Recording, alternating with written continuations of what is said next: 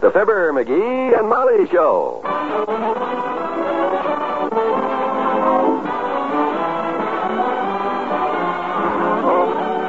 NBC and Paper Make Pens bring you Fibber, MCGee, and Molly transcribed.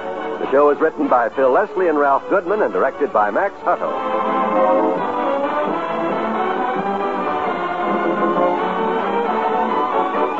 We'll join Fibber and Molly in just a moment.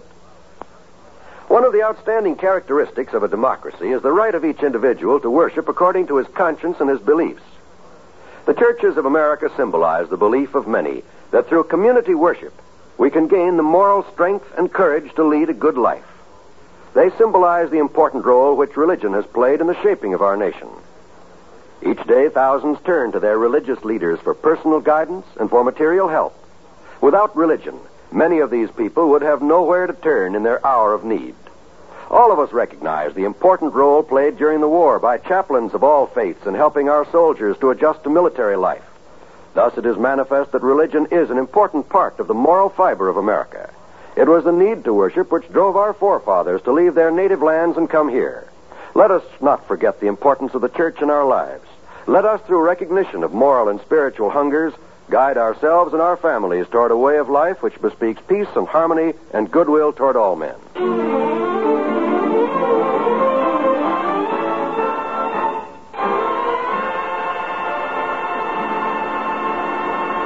Mrs. McGee is downtown for some late Christmas shopping. Mr. McGee is at home wrapping a package to mail. Here he is in the living room now, stuffing Excelsior into a box. I'm going to put about a 2-foot layer of Excelsior in this box first, before I even put the base in it. Yeah, you said it, Buster. When I do something, I do it right. This is one time Aunt Sarah's Christmas present is going to get there unbusted for a change. Wad up some more newspapers and stuff them in here. Excuse me, Mr. McGee. I hate to disturb you. Oh, hi, Wimp. You're not bothering me, boy. Come on in. Well, I heard you conversing, and I didn't want... Oh, me and the bird were just yakking a little, that's all. What's on your mind? Well, Sweetie Face is coming home tomorrow, so I'll move out of your guest bedroom. Yeah, Molly told me the wonderful news this morning, Wimp. Well, that's great, boy. Tickle to death to hear it. For your sake, of course. Yes. Isn't it wonderful? Well, I wanted to ask you, though, could I take this book to my room and read it tonight? It might give me some ideas on how to handle Sweetie Face. Which book is that, Wimp? The Cane Mutiny. Oh, sure. Help yourself. And good luck with it. Now, let me see. That's about as far as I can go with this box till Molly gets home with some more Excelsior, I guess. My, you're certainly taking pains with that package, Mr. McGee. It must be a valuable gift. Cost $18. Now, I want to make sure it gets there unbusted. It's one of them Chinese vases with a picture of a mandarin on it for Aunt Sarah. You know, with pigtails and a kimono and a long black mustache. The mandarin, I mean, not Aunt Sarah. I didn't think you meant her. No, of course not. Aunt Sarah don't have a long black mustache. You can hardly see hers at all. Keeps peroxide on it. Oh. Anyhow, we finally found a vase to take the place of that one that got busted last time we were there, and the butler said dinner is served, and I got up off the sofa too fast. Boy, I'll never forget her expression when that vase hit the floor. Her expression? Yeah, it was in French. Every time I ask one of them French waiters what it means, they call for the manager. It must be dynamite because... That must be Molly now. She probably forgot her key. I'll let her in, Mr. McGee. I'm going downtown anyhow. Oh, thank you, dearie. I forgot. Oh, it's you, Mr. Wimple. Can I help you with those bundles, Mrs. McGee? Hi, kiddo. Hello, dearie. No, thanks, Mr. Wimple. I'll just dump them here. You leaving? I'm just going downtown to get Sweetie Face's Christmas present. Yes. Oh, watch out for those crowds at the Bonton. They're murder. Say, what are you going to get Mrs. Wimple? Do you know? Well, I know what she wants, if I can find one. She wrote me a note and told me. She said all she wants for Christmas is a new bullwhip. A bullwhip? Yes. I don't know what she wants with it. There are no bulls around our house, goodness knows. If that's what she wants, I'll get it. Yeah, you'll get it, all right. See you later. So long. Oh, McGee, those downtown crowds are just awful. You step into that Bonton, it's like stepping into a whirlpool. Yeah? It's a stampede. Boy. I went in to buy Mabel Toops a slip, you see. Mm-hmm. Well, 3 times I started for the ladies' lingerie on the 2nd floor, and 3 times I wind up in the men's socks in the basement. No kidding. Did you ever get the slip? I gave it up. I bought Mabel 4 pairs of Argyles. Let her exchange them. Yeah. Did you get me some more Excelsior for this package? I'm stymied here, lad. Right here, whole sack full. Good. Now, we better get that package mailed as soon as we can, too. Do you want to put the vase in now and cover it with Excelsior? No, I want to pad the box some more first. You know how they throw packages around at that post office these days. I'm taking no chances with a delicate thing like that vase. Well, I'll take my coat off and rest a minute. I still haven't got my breath from battling that crowd. Heavenly day! What's the matter? You didn't get your purse snatched?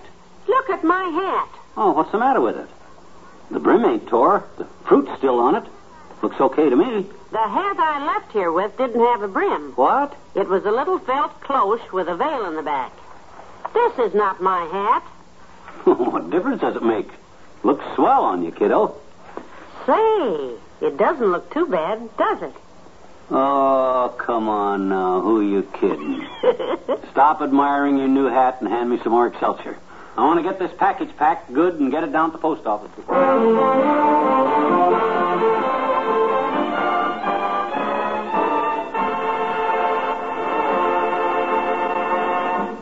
Just in case you haven't been reminded enough already, Christmas Day is practically here. Yep, it's creeping up on us like a loose undershirt. Don't you get it, Molly? It ain't funny, McGee, to a lot of people who haven't finished their Christmas shopping yet, and most of us haven't. Well, take it easy, Tootsie. I'm here to tell everybody not to get excited. If you're shopping late, gift Papermate. Or if you're afraid you've forgotten someone, just go to that store around the corner there and see that handsome selection of Papermate pens in 7 different color stylings. You couldn't buy a more practical or wanted gift if you started shopping 6 months ago. A Papermate pen is something your friends and family will use and appreciate all year. That's right, because Papermate is the pen approved by bankers and school principals. Papermate pens can't leak, and the ink can't smear or transfer. So stop worrying about things like sizes or styles. Give a gift you know is right. Give a new retractable Papermate pen in a free gift box. Only $1.69 everywhere. If you're shopping late, give Papermate.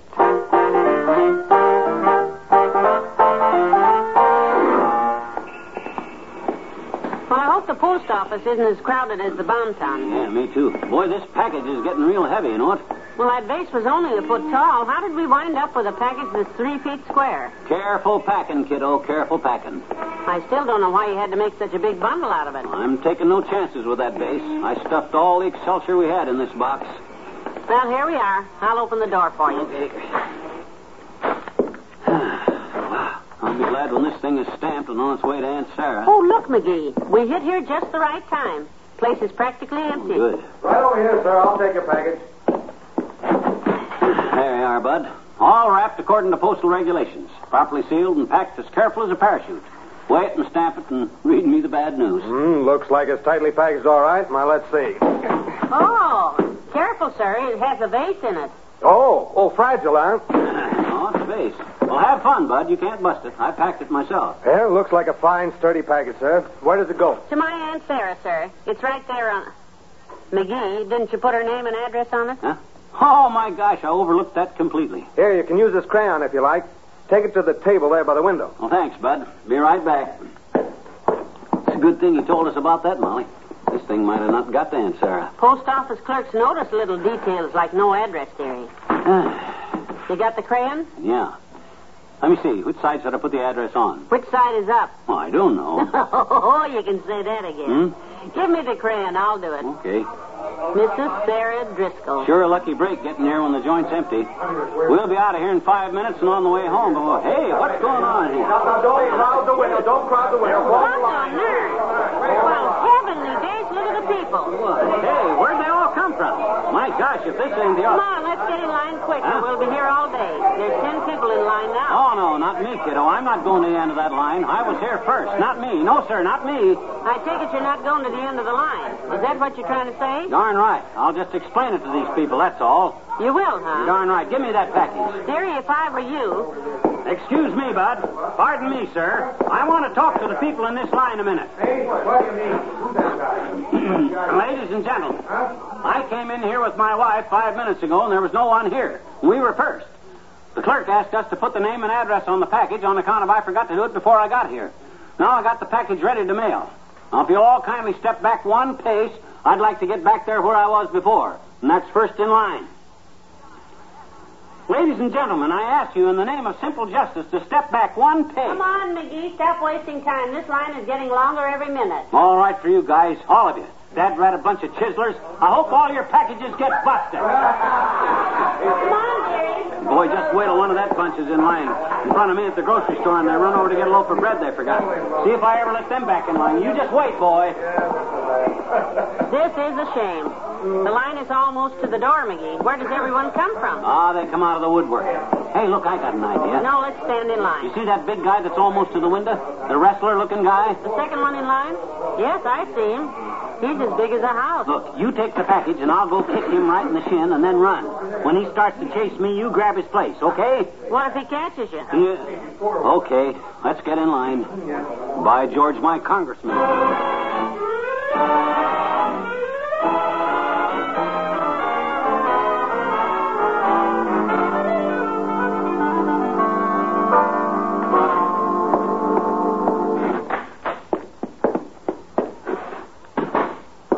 Am I glad to get home? What time is it? 3:30. We must have been in that line for 3 hours. Feels like 6. I'm beat. Well, at least we got the package mailed to Aunt Sarah. Yeah. And that was the last one. Good. Thank goodness we don't have to go near that post office again during this rush. You don't have to worry about that vase getting there okay either, Molly. I had that package stuffed with Excelsior. You sure did. I guarantee you, kiddo, no matter how them post office guys boot that box around, they're not going to break that vase. You're absolutely right, You sweetheart. betcha. They'll never break it. Because I packed that vase perfect, right?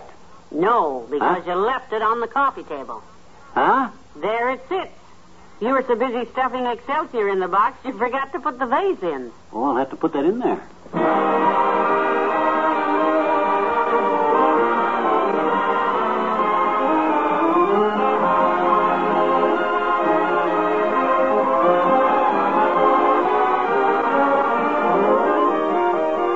Fibber and Molly will be right back.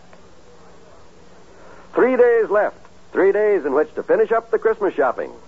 And if you still are worried about what to get Mother for Christmas, you just weren't listening last week when I suggested a radio for your kitchen. The world is at your fingertips when you dial to the NBC radio network. And a radio in the kitchen can make time fly by as the dishes get washed and 3 meals a day are prepared for the table. You know, the woman of the house spends about 3 to 4 hours in her kitchen each and every day of the year. And you know that a radio would really be appreciated there.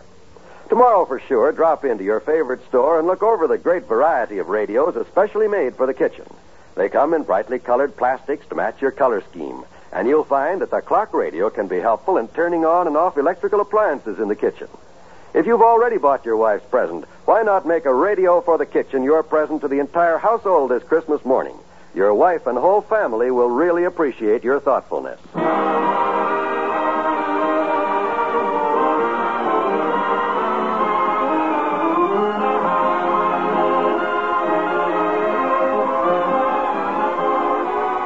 Did you see the postcard we got from Uncle Dennis today? Says he may be here for Christmas. Oh, wouldn't that be great?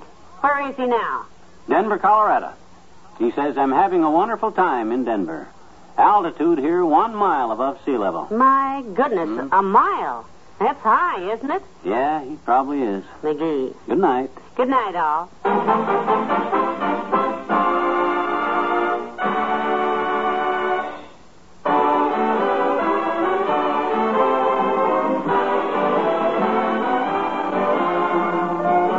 NBC and Paper-Mate Pens have brought you the Fibber, McGee, and Molly program, transcribed with Bill Thompson as Wallace Wimple and Jan Arvin as the postal clerk.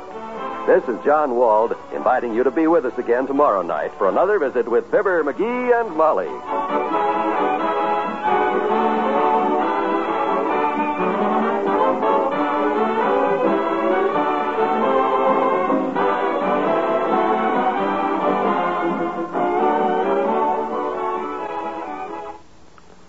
Surprise Mom with a kitchen radio for Christmas. She'll love the shows on the NBC radio network.